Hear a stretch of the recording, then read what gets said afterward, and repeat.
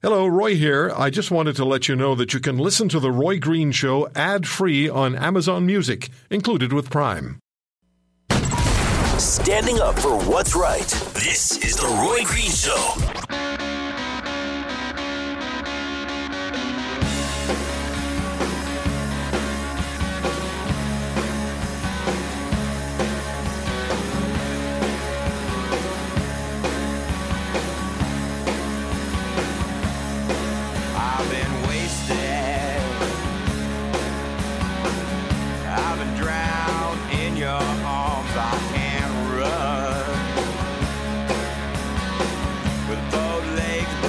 There was a lot of activity in email to Roy at roygreenshow.com and activity on Twitter, and a lot of it had to do with Michelle Rempel and what the Conservative Member of Parliament for Nose Hill in Calgary said to us yesterday about the issue of respect for women. And I'm going to play that back for you. We're also going to play back a little bit of what Mr. Trudeau had to say prior to our hearing from Michelle Rempel and prior to yesterday's program. Just want to read you an email first. And I received this from Leslie. Hi, Roy. I enjoyed your interview with Michelle Rempel yesterday. One of the things that I find disturbing about the grope is the fact that Justin Trudeau was a teacher at the time of the incident. Apparently, he taught from 1993 to 2003. I would think that even 18 years ago, a teacher of all people would have a keen awareness of what is considered appropriate or inappropriate touching. I also wonder if the private school or school board that Trudeau was working for was aware of the incident. If they were aware, I can't help but wonder how he kept his job. Oh, yeah, I answered my own question. His last name is Trudeau.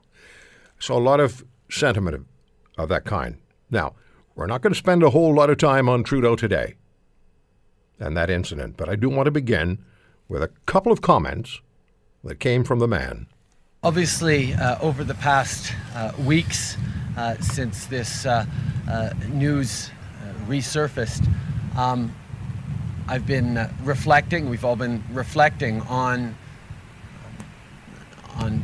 past behaviors. And as I've said,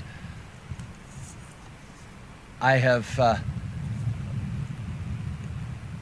confident that I did not act inappropriately, but I think the essence of this is that people can experience interactions differently. And part of the lesson we need to learn in this time of collective awakening is a level of respect and understanding for the fact that people, in many cases women, experience interactions in professional contexts, in other contexts, differently than men. You know, I just resent the fact that he is dragging everyone in this country into his morass.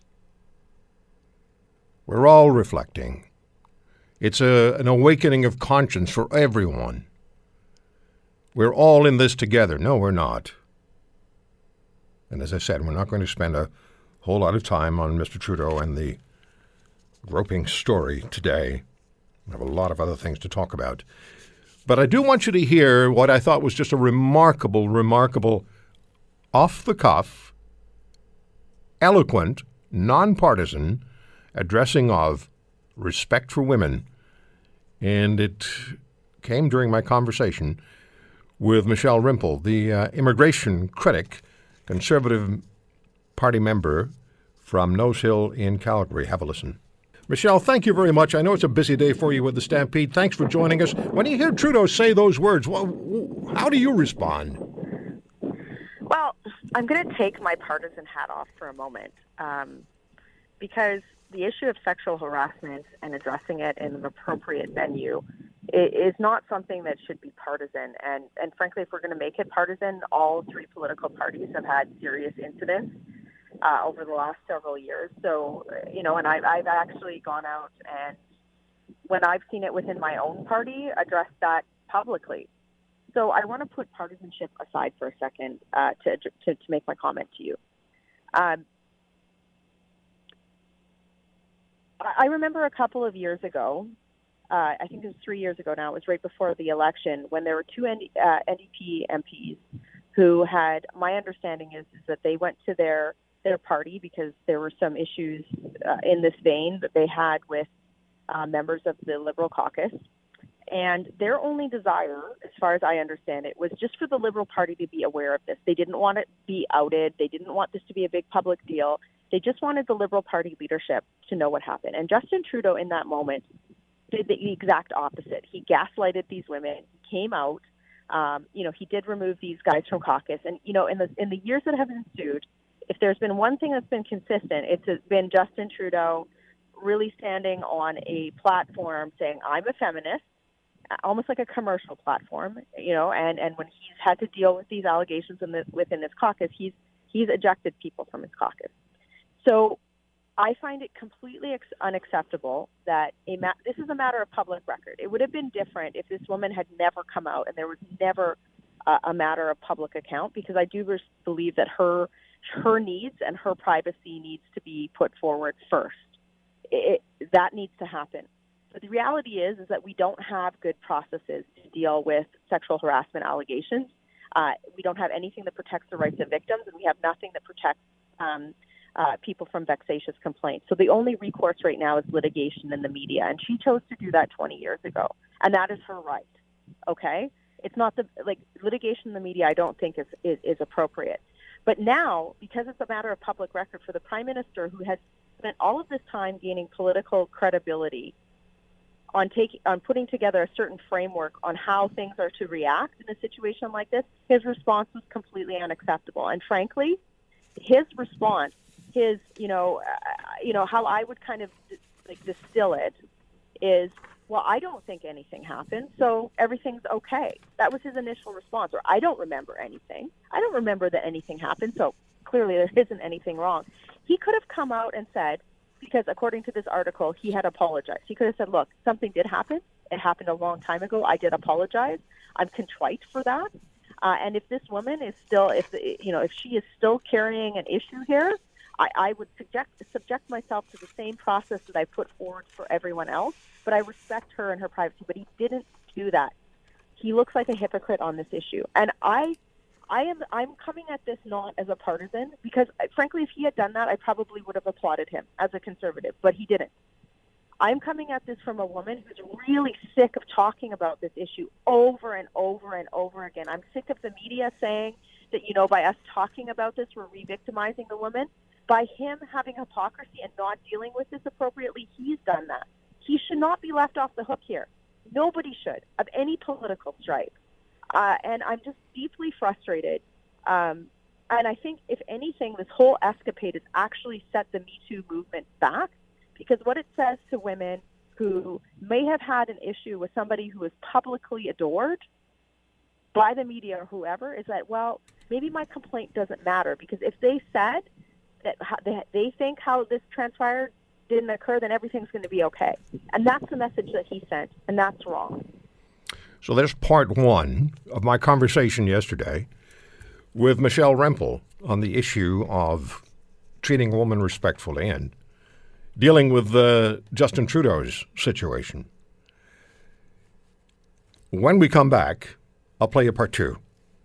He doesn't like bullies, and he'll call them out. This is The Roy Green Show.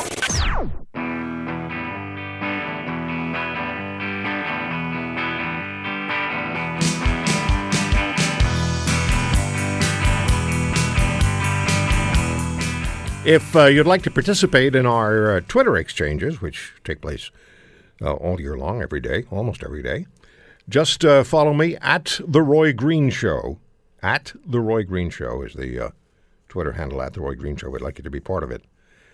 Now, I have to say one other thing about this issue with Mr. Trudeau.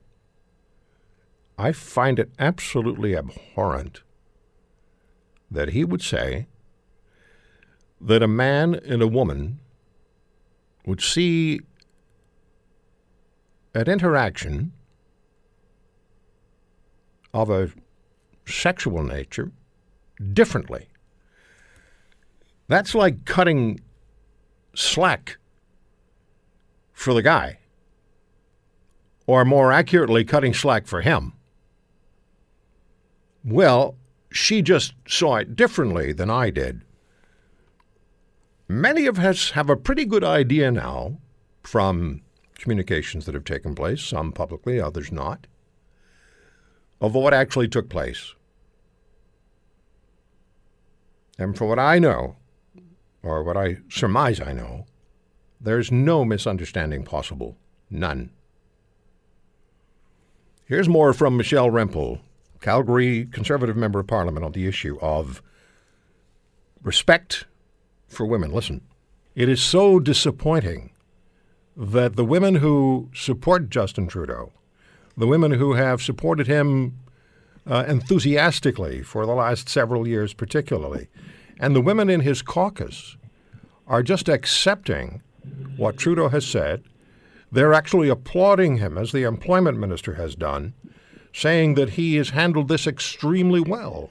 That is so disappointing, because that also sets the Me Too movement back, because if women realize that other women are not only not going to say anything, but those who do will actually support the man who's accused of being the groper, that's such a negative visualization, Michelle. Well, it's not just the women in his caucus that need to be put on the hook on this. It's the men in his caucus. It's his entire caucus. Look, I have lived through standing up in the House of Commons and criticizing my own party on this. And you know what? We need to have these. Feminism isn't easy. Feminism is easy when you stand. I'm going to rephrase that. Standing up for the rights of equality of opportunity for all persons is easy when you can politically capitalize on it, and there's really no cost to doing so. It gets hard when you have to be in a situation like this. And, you know, for the fact that the entire Liberal caucus has sort of been silent on this hypocrisy, I think it does set the movement back. I don't want to come across, I really don't want to come across as a partisan on this, even though it's tempting to do so because the hypocrisy is just so much. I want to go back to the woman who's involved in all of this. Look, she made this an issue of public record 20 years ago. So because of that, I think it is reasonable for the media to ask questions about this. But it's his handling of the situation, right? Her right to privacy should absolutely be respected. She has said that she does not want to be dragged into this. She needs to be respected. But what is wrong is how he handled this. It was him completely not setting himself to his own standard that invited more questions from the media, right? Because he has made a track record of this in the past. And that is what upsets me. It would have upset me if someone in my own party did this. It would have upset me if an NDP member did it. It has upset me when members of, you know, the media or other, because this is what sets the movement back. What we need to have is we need to have processes, due process, not the media, not trial by newspaper, but processes that people can complain in situations like this and then have due process applied so that you're not having people make vexatious complaints that ruin political careers or careers otherwise, but that also respect the rights and privacy of victims so that they don't have to. Like, I can't imagine being this woman right now, right? No. I mean, like, but I guess what is most disrespectful to her is that he just didn't address it, right? He just didn't say, look, this happened a long time ago. I apologize. If she wants to come out and make more complaints against me, I will subject to myself against the same process and standard that I put forward against everyone else. Until that time, I am not commenting further. That would have been acceptable. This speculation and trying to say that, you know, somehow his introspection is how we should be supporting victims is wrong. And I'm just, to anybody in the media who's saying otherwise, you know, I was having this, I was in a war of words with a global news reporter this morning who said that he should have said nothing and that the media shouldn't be asking him questions. That's just wrong for all of the reasons that I just stated. So we're having a real moment in this country.